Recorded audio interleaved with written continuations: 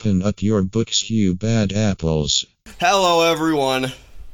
Welcome to the Bad Apple Book Club. Lucas Nord here. And I'm your host, Cole Lang. And Cole. Co-host. Yeah, you know what? Honestly, it doesn't really make a difference. You know, we're both here either way. Even if we went out of our way to specify that one of us was the main host and the other one was the co-host, it wouldn't really make a difference because, you know, we're just doing our thing here. It could be like on cinema where it's just like, I'm your host, Tim Heidecker, with my special guest. Yep. For every episode. Every single episode. I do like the sound of that. We're finishing off Charlie and the Chocolate Factory Part 3 today. I'm excited for that. This has been a really fun book to read so far. And, once again, it's been full of surprises that we're going to cover in detail in this episode. Well, a few of them, you know, the ones that specifically get covered anyway. Because if you wanted to hear us cover surprises from the first and second part of the book, then what are you doing listening to the third part first? Go back and listen to those. Well, you never done that? You just hopped right into a sequel? I have almost certainly hopped right into a sequel for one reason or other before, or you do that thing where you know, start a TV show halfway through season 3 when you don't know who any of the characters are or what their motivations are. Yeah, I bought Harry Potter and the Chamber of Secrets for a road trip once. And that was the only Harry Potter I owned for a very long time. So, yeah, I just kind of watched the second Harry Potter movie over and over. Hey, man. It wasn't a sequel specifically, but I seem to remember a family trip where I had Click, the Adam Sandler vehicle, and Joe Dirt, the David Spade one, on DVD, and we must have had, whatever, like a 10-hour car ride back, so I just kept watching both of them over and over again. And honestly, I could probably still do that. Yeah, double feature, quadruple feature, quintuple feature. I don't know what 6 is. Anyway, was there anything that you maybe wanted to say before we got rolling here about the first 2 parts of our series? As in a summary, or? Sure. Or do you just have any thoughts in general? A lot of bad kids running around this factory that need to be taken care of. And Wonka doesn't even need to take care of them himself. They're just kind of weeding themselves out. Yep, they're just kind of running into their own fate. Yep. Yeah, so it is funny to see that. From what I remember from the movies, it's pretty accurate for the most part, it seems. Still have to rewatch them. But yes. It's just, you know, classic tale of, well, Charlie looks to be the best candidate to survive here. We don't know what the prize will be yet, but we'll find out. Well, see, that was the interesting thing, too, is we will find out, but I figured that, you know, the dump truck full of chocolate was the prize. But, you know what? No, we're already saying too much. We'll get to it. When we last left off, Augustus, he's dead and gone. Dead and buried. Yep. Dead and sucked up. Let's see. And then it isn't Veruca. It was Violet. Veruca and Mike TV are still with us. That is a thing that I had a lot of trouble with going through this outline too, was Veruca and Violet. Which is which? Yep. And we just left off with Violet being juiced. Yep. Or she's about to be de-juiced here. She had one of Wonka's, you know, not yet world famous three-course meal, sticks of chewing gum, and the roast beef was there, and the second course that I've forgotten, that I can't remember right now, was there. But the dessert course, being blueberry pie, is the only little quirk that he can't quite work out, because every person and Oompa Loompa that's tried the 3-course gum has gotten to the blueberry portion of it, and then they pretty much turn into a big blueberry, and they turn all purple all over and everything like that.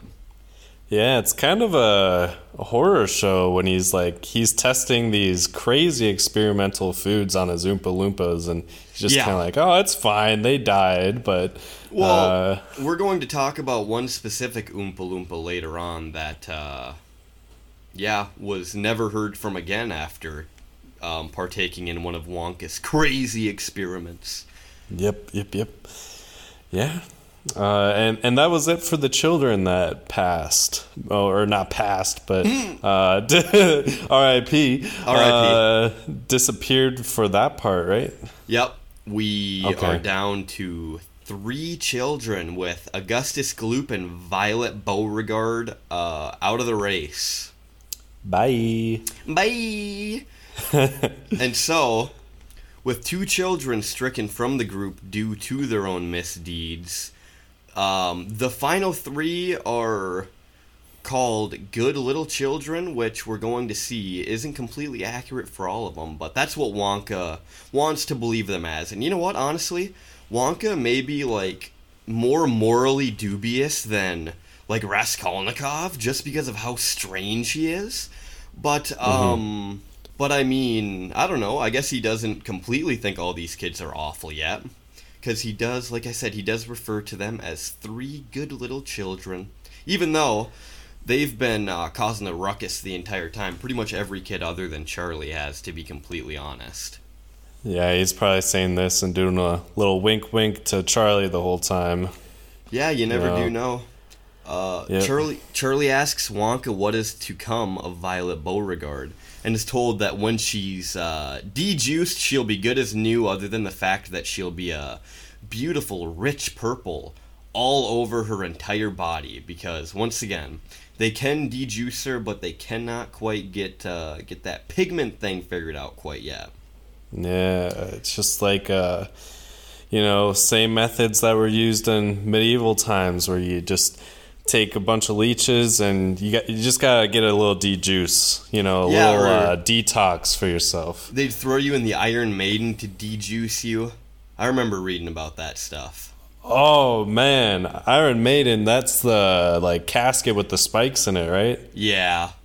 Ooh. Actually, you know what? That was just a little joke for you there, but I will sidetrack here and say that the Iron Maiden was actually never in use during those years, and it was an invention for the Middle Ages, much longer after they actually happened. So the Iron Maiden, I'm sure it was used at some point, but it wasn't actually associated with the time period. Okay, thank you. Yeah. That's what comes from chewing disgusting gum all day long, is what Wonka has to say about Violet getting herself in her own conundrum. And Mike TV, still not sensing any tension coming from Wonka, even though he's been curtly shut down every time he said anything. Wonders why Wonka would create and sell bubblegum if he found it so terrible in the first place. And Wonka says, "You're mumbling," and just keeps on rolling. Man, Mike TV just can't get a break. Nope. And honestly, I don't know if he deserves one. No, he is kind of annoying. Bolting down a corridor with the group behind him, Wonka leads the 7 remaining children and their adults, being Veruca, Mike, both of their parents, Charlie and Joe. I think that's 7. You do the math. Either way, he leads them past a door that says eatable marshmallow pillows, another that reads lickable wallpaper for nurseries, which comes in an array of flavors from strawberry to banana to snozzleberry. Mike, Ooh. Being as flabbergasted as the rest of us after hearing about the unfamiliar fruit, belts the name out in disbelief, only to be told by Wonka not to interrupt. Obviously. Oh my god, I cannot let a single word slip out without you jumping down my throat, Mike. I'm the chocolate man, okay? Leave me alone. Don't speak unless spoken to, buddy. Honestly.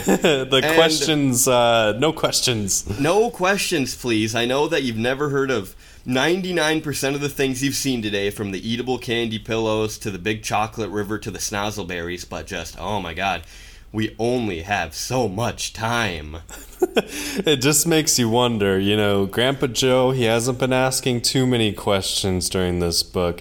But if you'd start answering questions, maybe Wonka would be harsh to him, and maybe that's why Grandpa Joe is so quiet during this time. Honestly, we are going to delve into that at a later point, because I think that you just brought something very interesting up that I think will be fun to talk about. Wonka describes the wallpaper, and it's pretty self-explanatory, lick the paper, and, it's got pictures of bananas on it, tastes like bananas. It's got pictures of strawberries, and it tastes like strawberries. And once again, letting his curiosity get the best of him, Mike asks Wonka exactly what a snozzleberry tastes like, and is once again told that he's mumbling. You really should speak up, young man. Young man, on this tour, no mumbling. No mumbling, please. The next door reads, hot ice cream for cold days, which is pretty much just an ice cream cone made to replace a cup of hot chocolate, which really does sound wonderful, but can you imagine if, you had to wait for ice cream to cool down so you didn't sear your tongue? That's kind of fun. That would be crazy. Yeah. Wonka is very imaginative. He is. Wish he was real. Yeah, me too. The next door reads, cows that give chocolate milk. And Wonka is a big fan of these cows. And honestly, I would be too, because who doesn't love chocolate milk? Well, I've kind of grown out of it. Wow. I don't know. Wow. I think it might be because, during school lunches, I feel like I had a few too many expired chocolate milks, and it just kind of ruined it for me. Now, is the idea of your expired chocolate milk, you mentioned that you had a few too many. Does that mean that you drank all the expired chocolate milk? Well, the thing about being raised in the Lang household is you don't let anything go to waste. You know what? Even if your milk is a bit curdled, I wouldn't want to drink curdled milk, but I gotta say that I can absolutely get behind letting nothing go to waste. It's good for you. Yeah. Yep.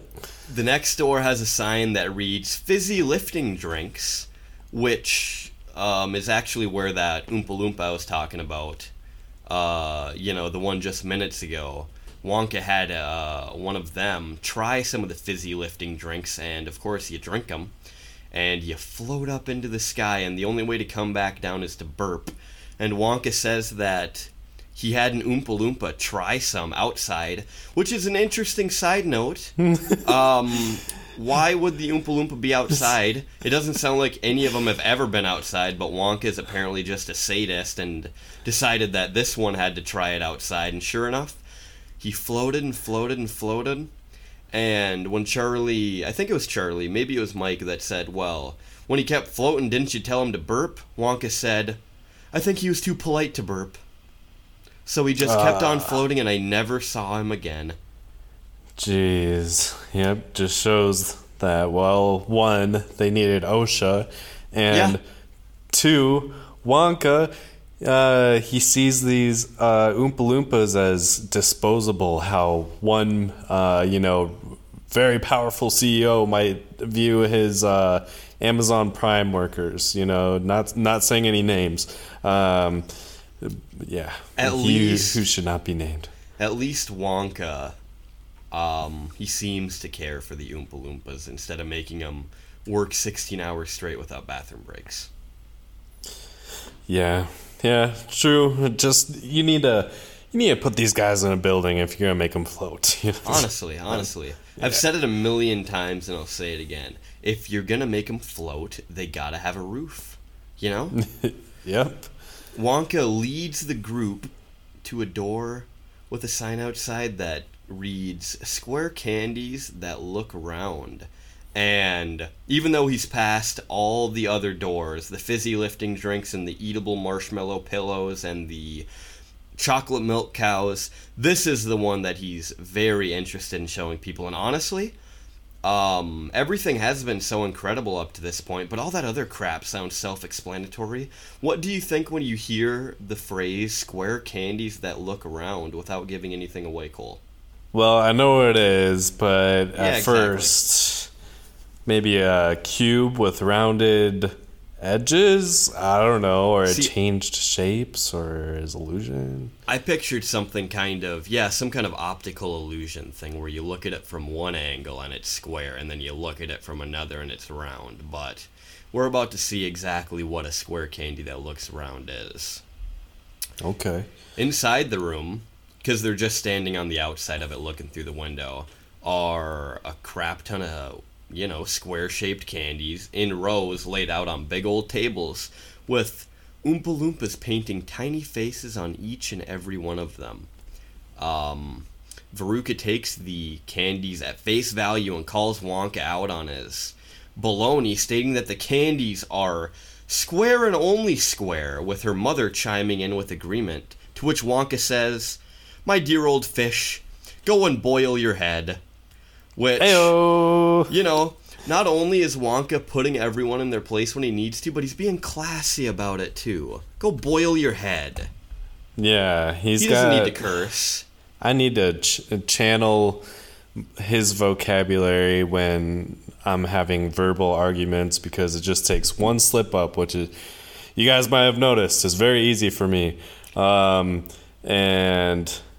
then your argument's done. But Wonka, he's got very good vocabulary to, throw insults. See, and I think that's where my personal philosophy comes from. If you're going to hurl insults at someone, I think throwing cuss words in just takes the edge off of it. But if you looked someone straight in the face when you're in the middle of a heated debate and said, "Go boil your head," I think that would get your point across. Yeah, very true. Taking a key from his pocket and inserting it in the door's lock, Wonka tells Mrs. TV to sit back and watch. Turning it in its place, the sound of the key being heard inside the room causes the candy and their tiny faces to turn around, checking to see who's coming in. Square candies that look round. I don't know, Lucas. That kind of creeps me out a bit. I wouldn't want to eat a candy that could potentially scream for its life as I'm tossing it into my mouth. Yeah, no thanks. Yep, it's kind of spooky. Leading the group down the corridor some more, the next room past reads Butterscotch and Butter Gin, which is a lot of fun. This one catches the attention of Mr. Salt, Veruca's father. He's like, "Hey, now you're talking my language." And Oompa Loompas can be heard whooping and hollering from the other side of the door, having the choice between butterscotch and soda being the most popular, with, their other choice being butter gin and tonic, which anyone listening, I know there are a few people listening right now, and if you are, thanks. Also, that I like me a good butter gin and tonic here and there too. I actually just got a nice, beautiful bottle of butter gin for Christmas that I've yet to crack into, and I'm very excited. Butter gin is a thing? No, it's just a joke. I did get a bottle of gin though. Butter gin is, okay. It's butterscotch and butter gin. Okay. It does sound fun. The next room is the nut room. They are standing outside the door once again, looking in through the window, and within the room are a bunch of squirrels just shelling walnuts like crazy. And they check every single one of them before they even crack it, and that's what Willie likes about them, because they're efficient, they never throw good nuts away, and they save time by checking them before they even bother cracking them. So they observe there's 100 squirrels in the room, and they watch one tap its knuckle on the nut, and they can tell it's hollow, so they throw it down the crap hole. And then, they find another one that they do end up cracking open, and it's a nice, big, beautiful walnut in there. Veruca obviously wants one of the, nut-cracking squirrels, and her parents clearly have never learned anything from, listening, or from trying to argue with her, because she insists that her 2 dogs, 4 cats, 6 bunnies, 2 parakeets, 3 canaries, her green parrot, her turtle, her bowl of goldfish, her cage of mice, and her hamster are not enough She needs one of these squirrels, and she needs it today. All right? Right Not now. yesterday, not tomorrow, today. Right now, yeah, need to add it to the zoo, I guess. Yep. You know?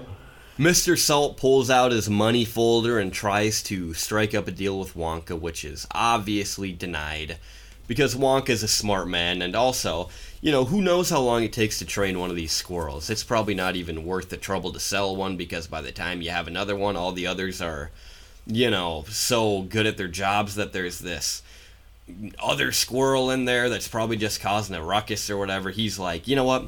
These are my squirrels. I don't care how much money you got, because I own the biggest chocolate factory in the world, and money is not a problem for me. Yep. Chocolate is all that matters to me. Maybe if you had 100 chocolate bars, he could buy Mr. Wonka. You think that 100 chocolate bars is the magic price? Yeah, but even though Wonka probably puts out 1 million. Yeah, probably. Veruca heads into the room against Wonka's wishes and is greeted by 100 squirrels, like I said, stopping dead in their tracks to stare at the unfamiliar child. Reaching for the one she wants in particular, Veruca is ambushed by all 100 of the squirrels, evenly attaching themselves along her body. 25 on the left leg, 25 on the right, 25 on the left arm, 24 on the right, and one squirrel that goes to tap, tap, tap on her noggin to check if she's a good nut or not. Bad egg. Yep. In a state of bewilderment, Mrs. Salt asks what the squirrels are doing, and, like I said, Wonka tells her that they're testing to see if she's a good or a bad one, and his question is answered quite obviously when they start dragging her towards the garbage chute, to which Wonka says her head must have sounded quite hollow. Heyo. And the squirrels pitch her down the chute. Bye. It's important to note that, along with the shells being thrown down this hole, which leads to the garbage room, Willie also says that there's actual garbage in there, including fish heads and cabbage and potato skins, showing us that Wonka does not strictly live off the candy, which is good, because I don't think 12 chocolate bars a day is an actual diet. If you're Augustus Gloop. Yeah, I suppose. He then tells Yeah. Mr. and Mrs. Salt that the chute she was tossed down obviously went to the furnace, because where else would it go? It's, it's garbage. But they shouldn't be too worried about it, because every once in a while the Oompa Loompas forget to light the furnace. So there isn't a 100% chance that she'll be obliterated. I like how he gives such uncertainty to each parent when they disappear. Every time. We might be able to dejuice your daughter. Your son might not be chopped up into 1 million pieces and turned into strawberry fudge whipple delight fudge. It's just up to fate. He is so funny. And it's nice that you mentioned the up to fate thing, because I'm going to get a little personal here and say that Wonka uses a phrase that I had only just recently learned from my dear sweet grandmother, being that they all come out in the wash. He's not too worried about everything. The kids, they're going into the incinerators and they're going into the rooms with the 1,000 knives to chop them up into bits, but he just says they'll all come out in the wash. There we go. Yeah, it's I like that. Mr. Salt says, "My daughter may be a bit of a frump. I don't mind admitting it." To, Wonka showing little regard for her life or whatever. And it's just kind of funny, because I don't know what her being a frump has anything to do with that.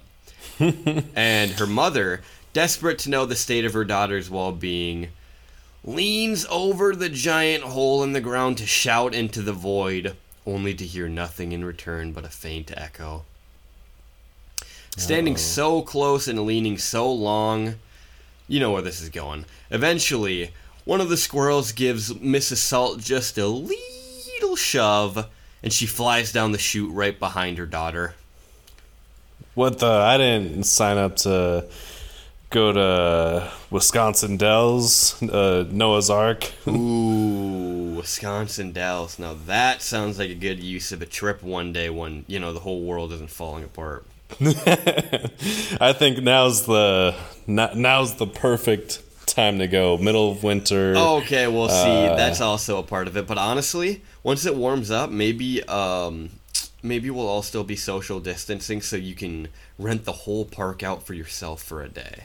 There we go. And there won't be any pee in the pool water at all, compared to it's 90% pee most of the time when people are swimming around in it. Not to keep anyone off of swimming in pools. Yeah, I think it's going to have to go off of this ticket system when it reopens, just like the stimulus checks. We're sending out 5 stimulus checks throughout the whole U.S. 5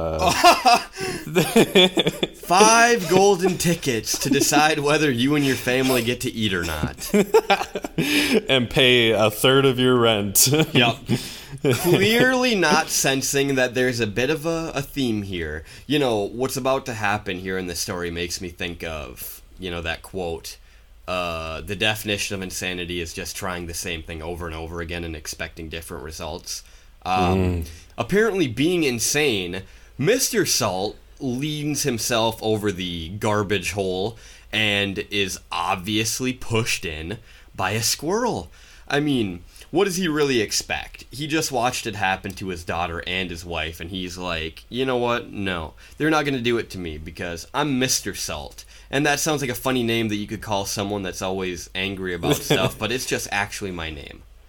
Well, maybe Mr. Salt just had enough, and he was like, you know what, that garbage chute looks a little fun.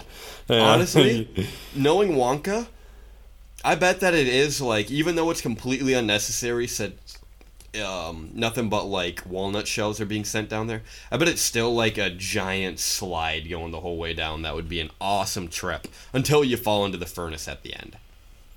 Yeah, ouch, too hot. But with the definition of insanity, I didn't learn the definition until Far Cry 3 and Voss said it. Is that where you also learned about it? No, I learned about it before them, but I, of course, have the same exact memories because that's one of my favorite games of all time. Oh, yeah, same here. Wonka, confident as ever, tells Charlie he suspects that someone will catch him at the bottom of the chute before they're, charred to a crisp or whatever. And the accompanying song, I'm not reading them off this time, I thought that it would be fun to read off the whole songs through the whole book, but some of them are 7 pages long.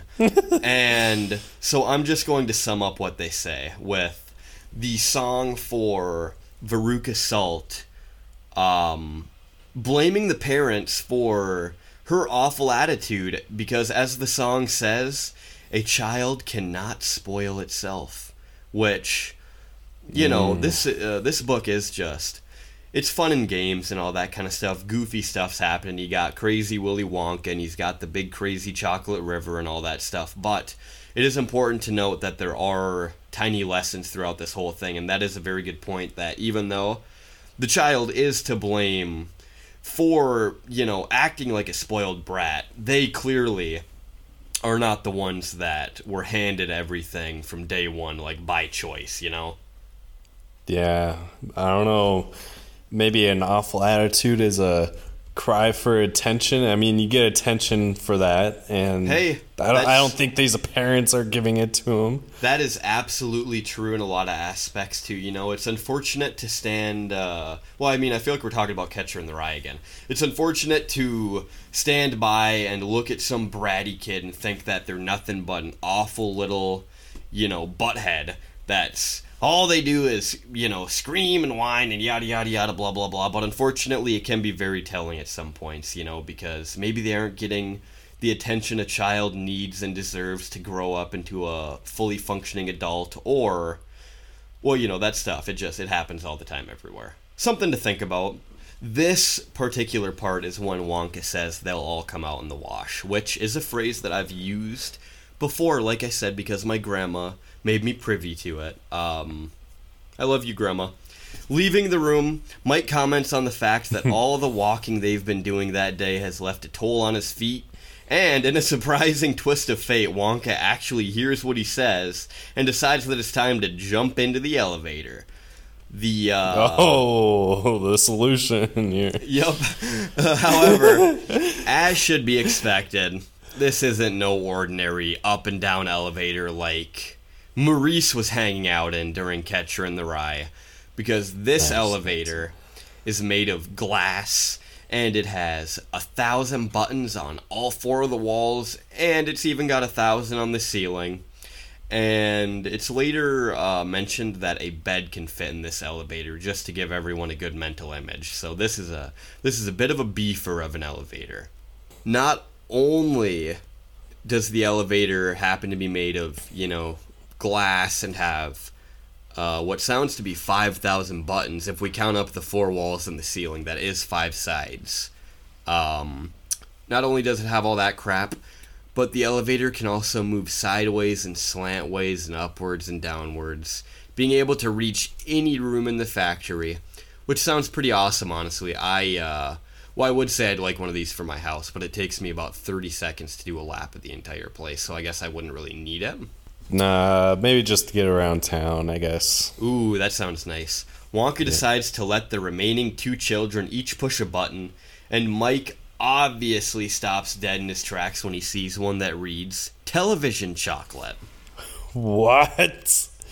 The elevator moves so fast that everyone inside, other than Wonka, who didn't bother telling everyone that there are straps hanging from the ceiling because this is a crazy elevator invented by a madman, everyone else is flung to the floor, which is so funny too.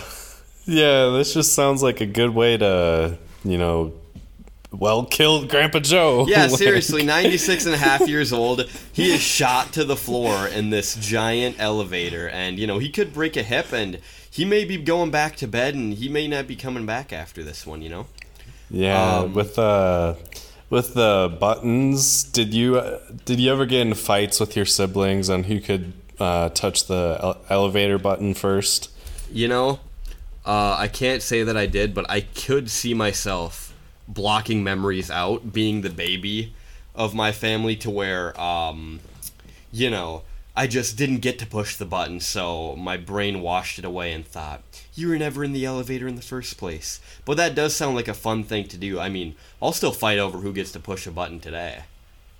Yeah, I just go in the elevator and, I don't even let the person touch the button. I say, what floor are you going to? And then just block it off.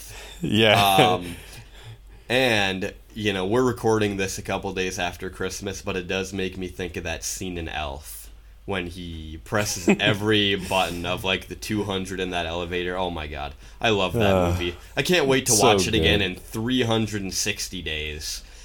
Yep. And we hope you guys had a good Christmas. We didn't say that. Yeah, happy after the fact holidays. This little scene here is so perfect for Wonka too, because it kind of, I don't know that it embodies everything that he's done through the whole book in one simple description, but he knows that the straps are there, but actually it might just be because Mike pushed the button before Wonka had a second to say anything, but it seems like the first thing you'd say when you walk into the elevator, there are these straps hanging from the ceiling so you don't fly around, but of course, he just didn't even mention it at all. And he's the only one holding on to one. Yeah. Charlie and Mike are too short to reach for the straps, so when the group is finally prompted by Wonka to grab a hold of one, he instead gets a death grip around Grandpa Joe's legs, who in turn clings tightly to one of the ceiling straps because, he's an adult. He can reach those things. He's probably eye level with Wonka, if I had to guess. Yeah, I like how Charlie's can look around this whole elevator and he's like, let me grab the most feeble, weak leg in the room here. That's the size of a twig. You think that he's going to grab onto Wonka? At this point, I don't see why not. They got a little bond going. Aww. Charlie compares the elevator ride to a roller coaster, and he's just having a good old time. And Wonka asks Mike TV not to be sick after he thinks that he's going to blow chunks. And when he's like, nope, I'm definitely going to be sick, Wonka pops the hat off his head and throws it in front of Mike and says, well, if you're going to do it, can you at least do it in here? Which shows that Wonka is not too vain, which is nice. He's like, just don't puke in the amazing glass elevator, puke in my amazing velvet top hat. I'd imagine he just like tossed it like a frisbee down to him. He's like, oh, puke in here. Yep. And of course, in classic Wonka fashion, halfway through the ride, he comments on the fact that he hopes the other elevator isn't in use today because they use the same tracks. So if someone's coming from the other direction in the other elevator, they'll collide and they'll both shatter into a million pieces, and there'll be nothing left but meat dust. Ugh. Wonka says he's been lucky every time he's taken the elevator, though. Once again, I don't care. I've taken this elevator a million times. You think that this will be the one that the two of them actually collide with each other? I've made it this far. Yep. And honestly, that's another interesting life philosophy. You can sit there and go, well, this hasn't killed me yet, but yet is the key word. That's how I think about COVID. I'm just like, well, not scared anymore. Yep. JK. I'm gonna go to the bar after we're done recording. Yep, I'm gonna go to Disney World. Yep. Who's gonna stop me? Florida, here I come. Mike is sure that he's going to be sick after hearing the news about the second elevator, and Wonka tells him, "Don't spoil my hat." Arriving at the room, the group is immediately blinded by, bright light. It's got white walls and a white ceiling, and there's not a speck of dust to be seen in the entire room. And Wonka gives the group very strong sunglasses as he tells them the light can blind them permanently if they stare into it long enough.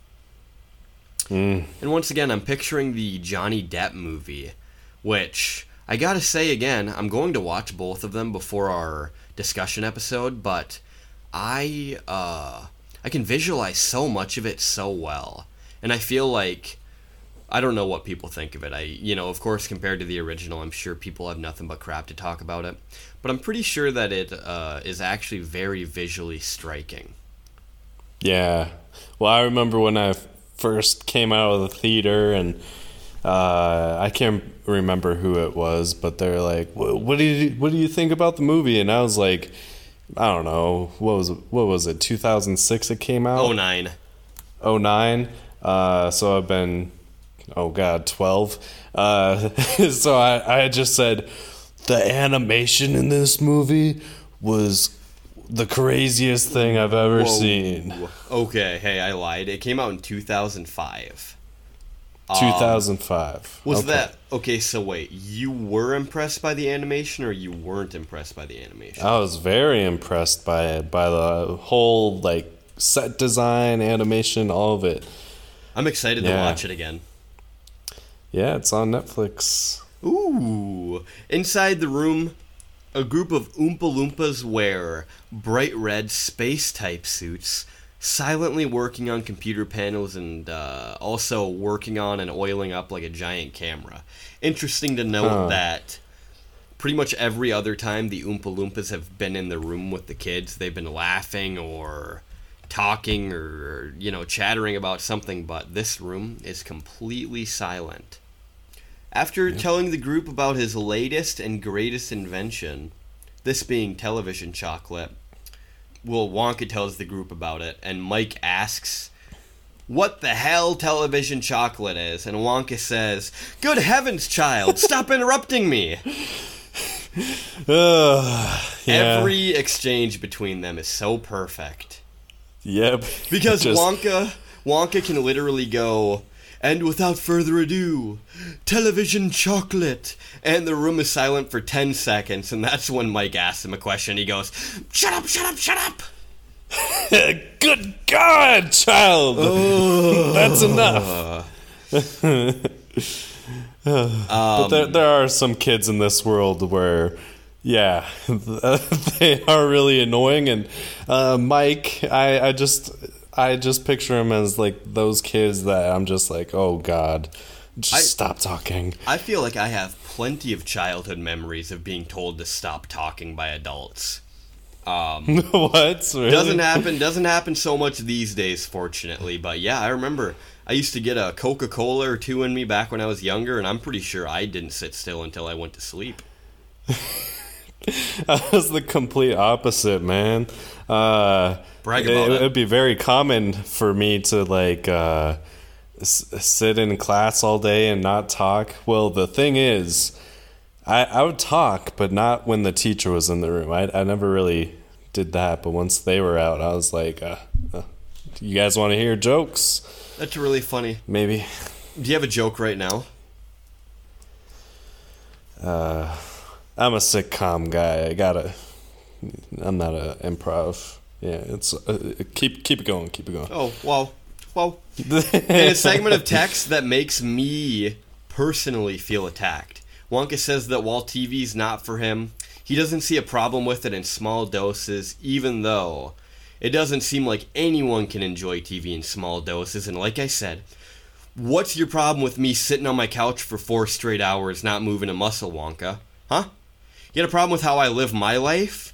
I work hard. Yeah. I deserve to not move for hours. Yeah, you know what? After working for the man all week, you kidding me? Honestly. And you know what I'm going to say too? Sidetrack here. I've been napping on the couch a lot over this little Christmas break we've had. And I'll just wake up with the cat, like, bundled up on me and stuff like that. So we take naps together, and it's so wonderful. I love listening to the noises they make.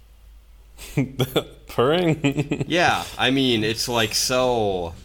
I don't know, it's just so calming to listen to. But he's not always making the noise, which is funny. Yeah, it's nice because you know that they're having a good time, you know? Well, honestly, it could also be because I'll use my cat as a pillow and I'll put my full weight down on him, so that noise might just be him having trouble breathing. I'm not really sure. I don't know.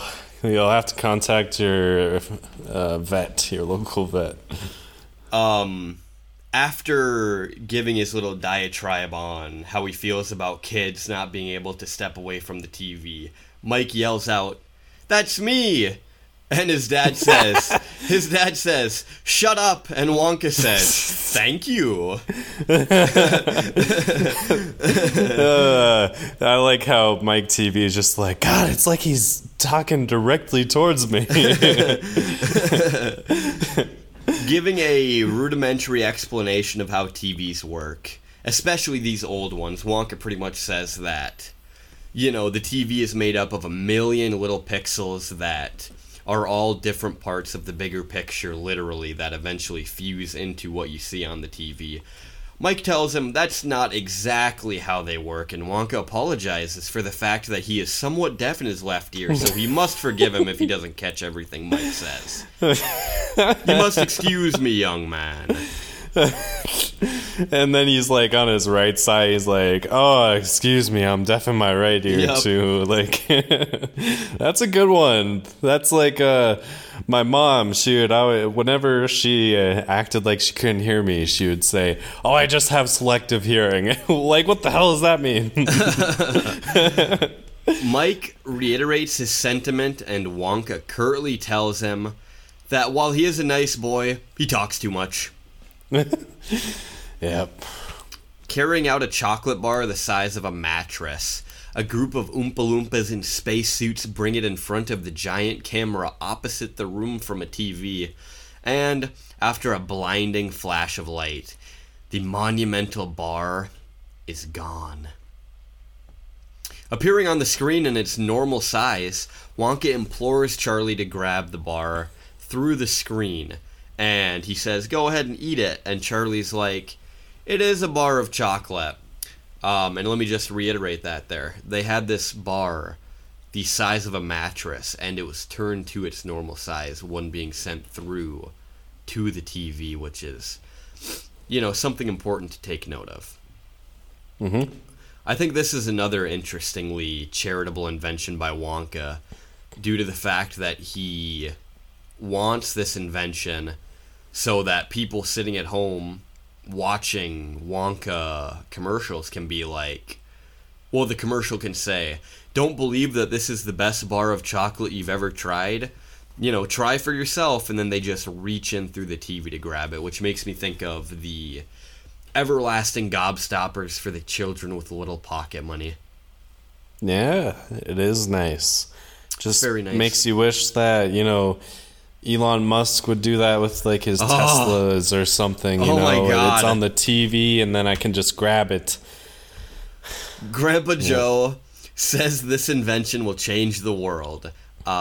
Chiming in for once, Grandpa Joe, he's been pretty quiet this whole time, but there have been a few moments where he's been defending Wonka or just marveling at how incredible everything is, even though... I think he's just flabbergasted. He's just so amazed by him. He's kind of lost for words, but when someone speaks one bad thing about him, he says, "How dare you, sir? How dare you?" That is Willy Wonka you're talking about. That's probably what his Willie. Wow, that's probably what his middle name is. A bit of a Freudian slip there.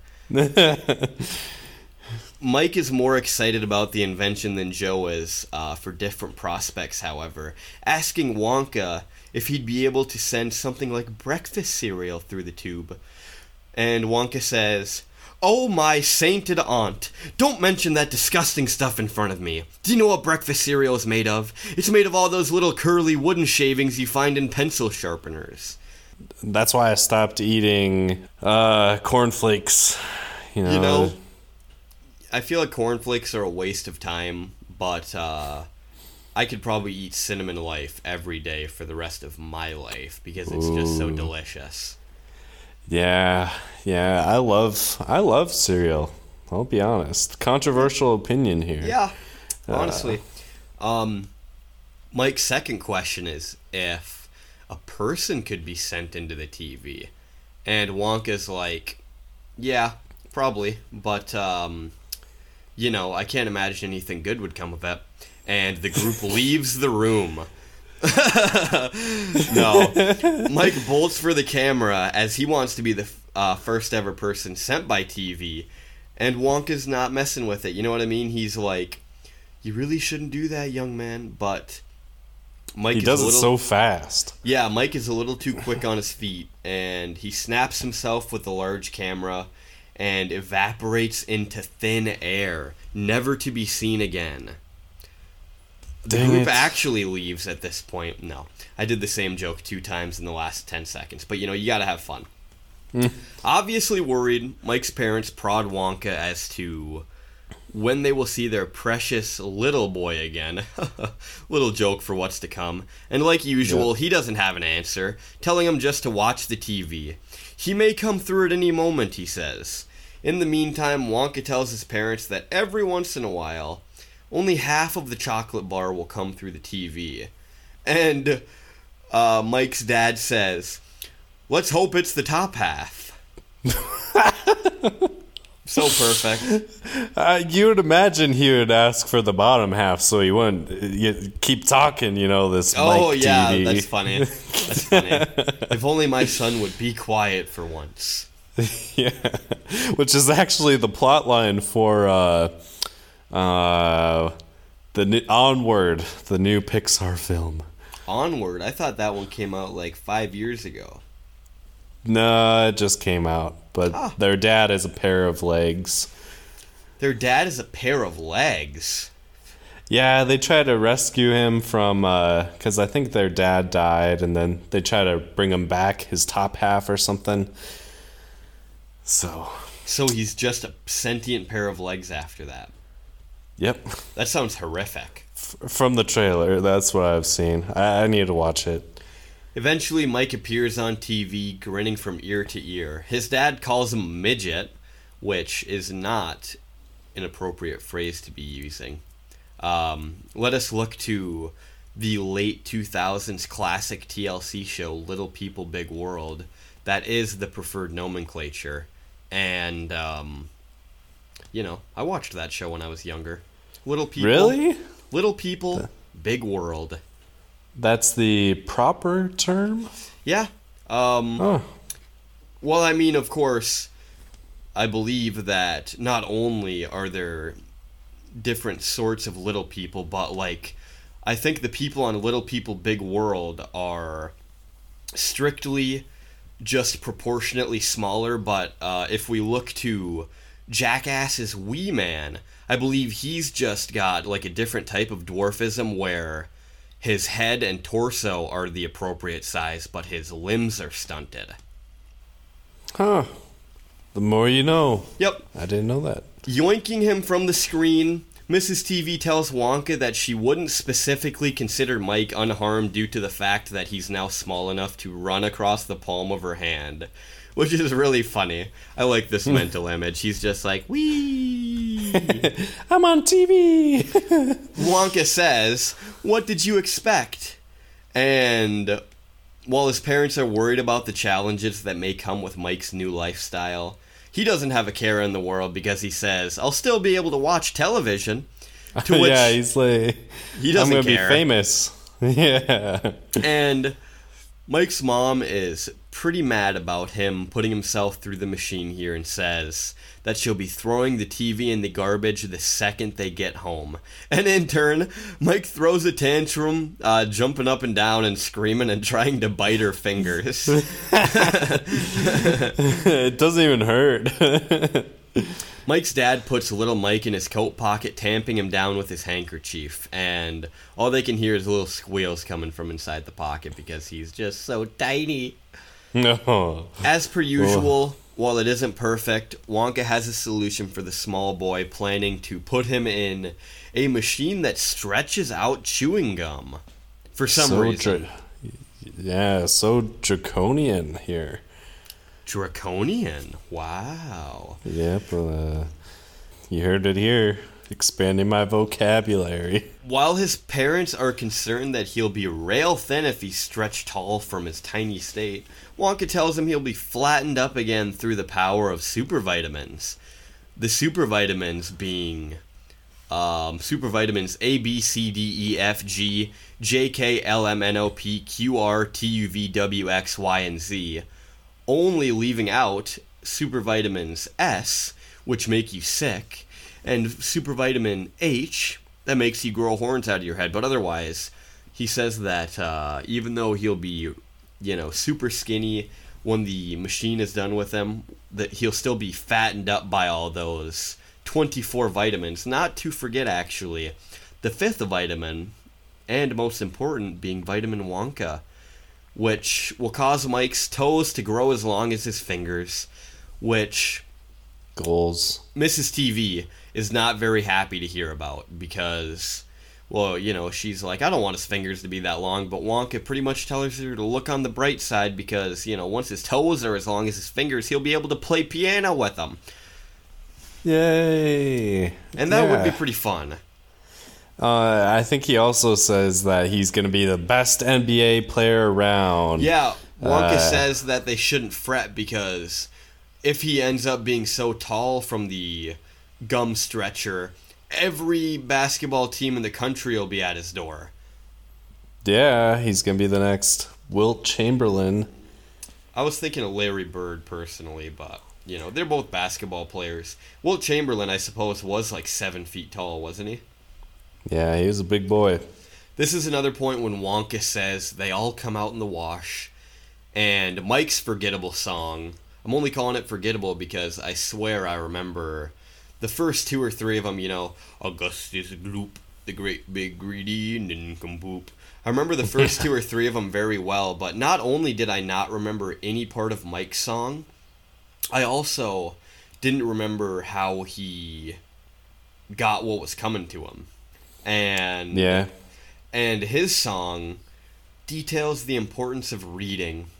It pretty much says, throw the TV out and replace it with the bookshelf. The kids will hate you for it right away, but once they get bored enough, they'll read, and baby, they'll thank you 1,000 times for giving them the gift of reading, which, I don't know if this is too controversial to say, but I like to read a bit myself. Is it a crime to like both? Well, honestly, I feel like Yeah. if you could only pick one, I feel like reading is the obvious option. But half my fun with the TV is how loud and noisy it is, even if I don't care about what the noises are. Like, I've been watching Game of Thrones lately, and you know what that show would be without the constant horse hooves clopping on dirt? Not medieval. Not very medieval at all. Yeah, this is kind of interesting. But I watched like the first 5 minutes of Matilda recently, and You were right, in that by the film, way. Directed by Danny DeVito. Yeah, that was his baby. And in the first 10-15 minutes, like Matilda, she's growing up, she's so gifted, and well, she tells Danny DeVito, well, I want a book. And then Danny DeVito they're watching TV, having their TV dinners, the rest of the family, and he's like, why would you want that when you got TV? You can't, you can get everything you want out of a book on a TV. And it's just like, wrong. Yeah, I mean, honestly though, Homer Simpson put it best himself when he said that he loves the TV because it gives so much and asks so little. Wise. Rushing out of the room, Wonka pretends for some reason to be surprised when he's told that Charlie is the only remaining child. I don't know, that was a specific part written out in the book. Pretending to be surprised, Wonka, jumped up and down and was like, oh my god, you won! Which, once again, I didn't even know that there was a prize coming with the tour. And we'll actually discuss it later because there are a few things that need to be said about this book, and I'm going to say them, okay? They all jump into the great glass elevator, and Wonka pushes a button that says up and out.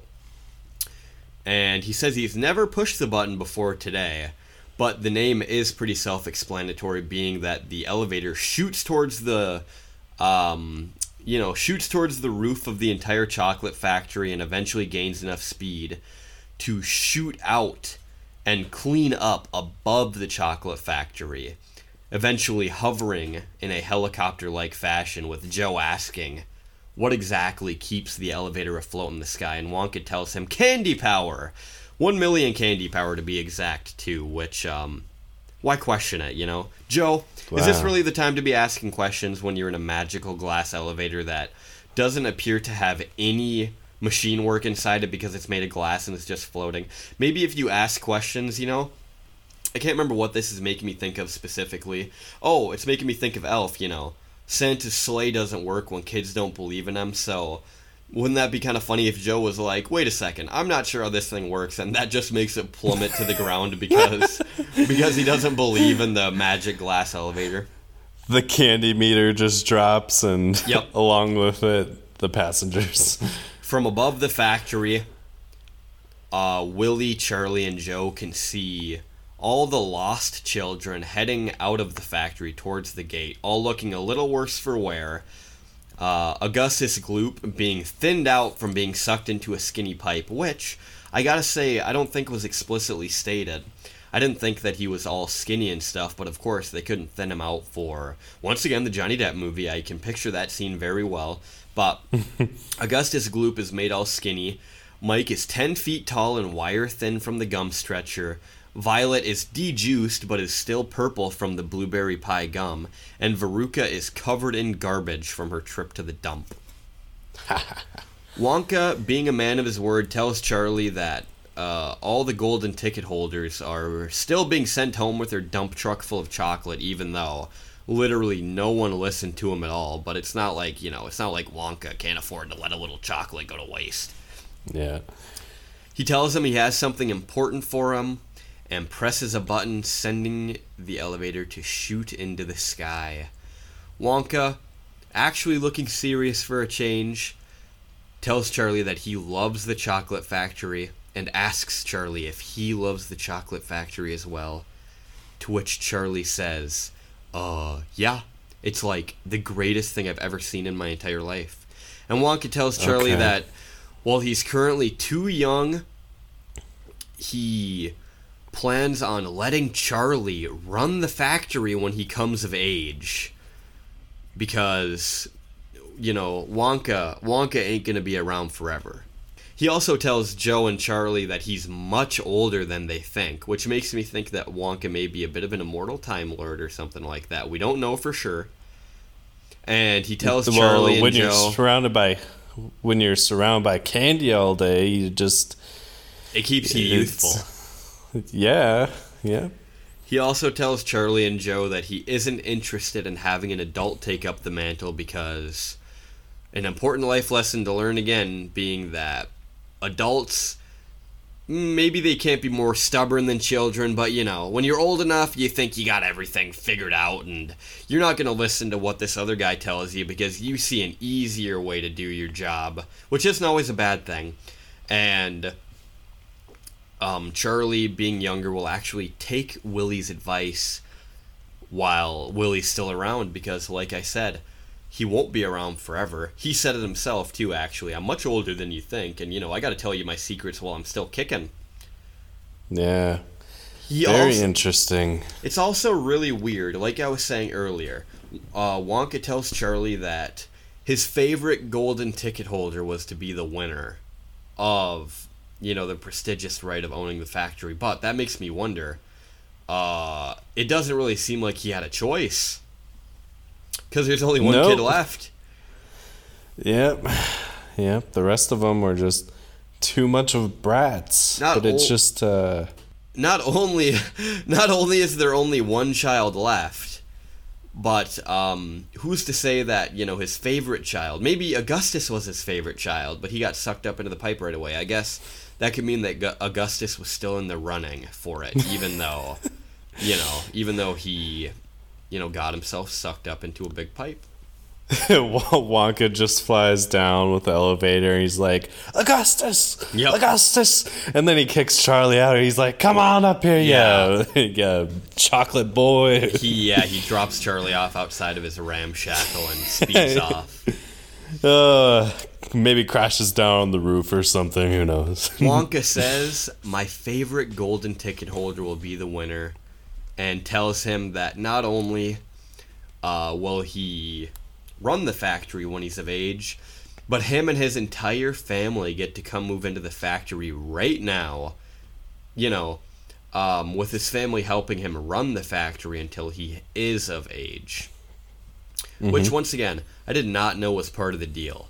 I did not remember him being gifted the factory in the end. I'm not even sure how the movie ends because I know that it's pretty different because the book is about to end here, but as we will recall, Charlie and Joe partake in the fizzy lifting drinks in the movie, but they do no such thing in the book, and it's really just a side note, which is kind of weird. Yeah, the original kind of sucks that way because Charlie in the book, he's been good the whole time, but in the movie, all of a sudden out of nowhere, he does that slip up. Yeah, that's really weird. I'm excited to, watch it again and take notes. Wonka asks Charlie to point out his house, and he does so accordingly, pointing at the quote-unquote tiny little cottage on the edge of town.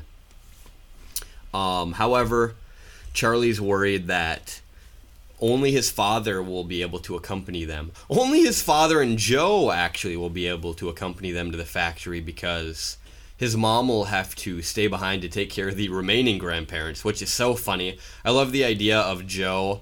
He's just standing in the corner like, well, I'm coming to the factory too, obviously. You can see me. I'm nimble. I can help stir the chocolate, and why would I go back with all those old people laying in that bed? I'm perfectly able. One of Grandpa Joe equals 20 Oompa Loompa. Yeah, right? Plus, I will die for you, Wonka. I'll take a bullet for you if I have to. Yeah, I could be your own personal bodyguard, Wonka. You need me. Charlie's worried that his mom and grandparents will have to stay behind in the crappy little cottage, but Wonka says there's plenty of room in this elevator for a bed. And Joe says that the bed will not fit through the front door, to which Wonka says, you mustn't despair. Nothing is impossible. You watch. Once again, an important lesson to take note of. Anything is possible. Smashing through the roof of the house, the group land on the 3 remaining old parents, crushing them to death in their bed. No, they land in the middle of the floor, and all the grandparents are almost scared to death, with one grandma dropping her dentures, another fainting, and Grandpa George hides under his blanket.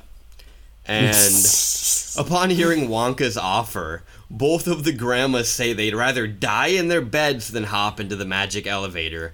Well, Grandpa George just says he refuses to go. He's like, I'm not so sure about the whole death thing yet, but, I'm fine here.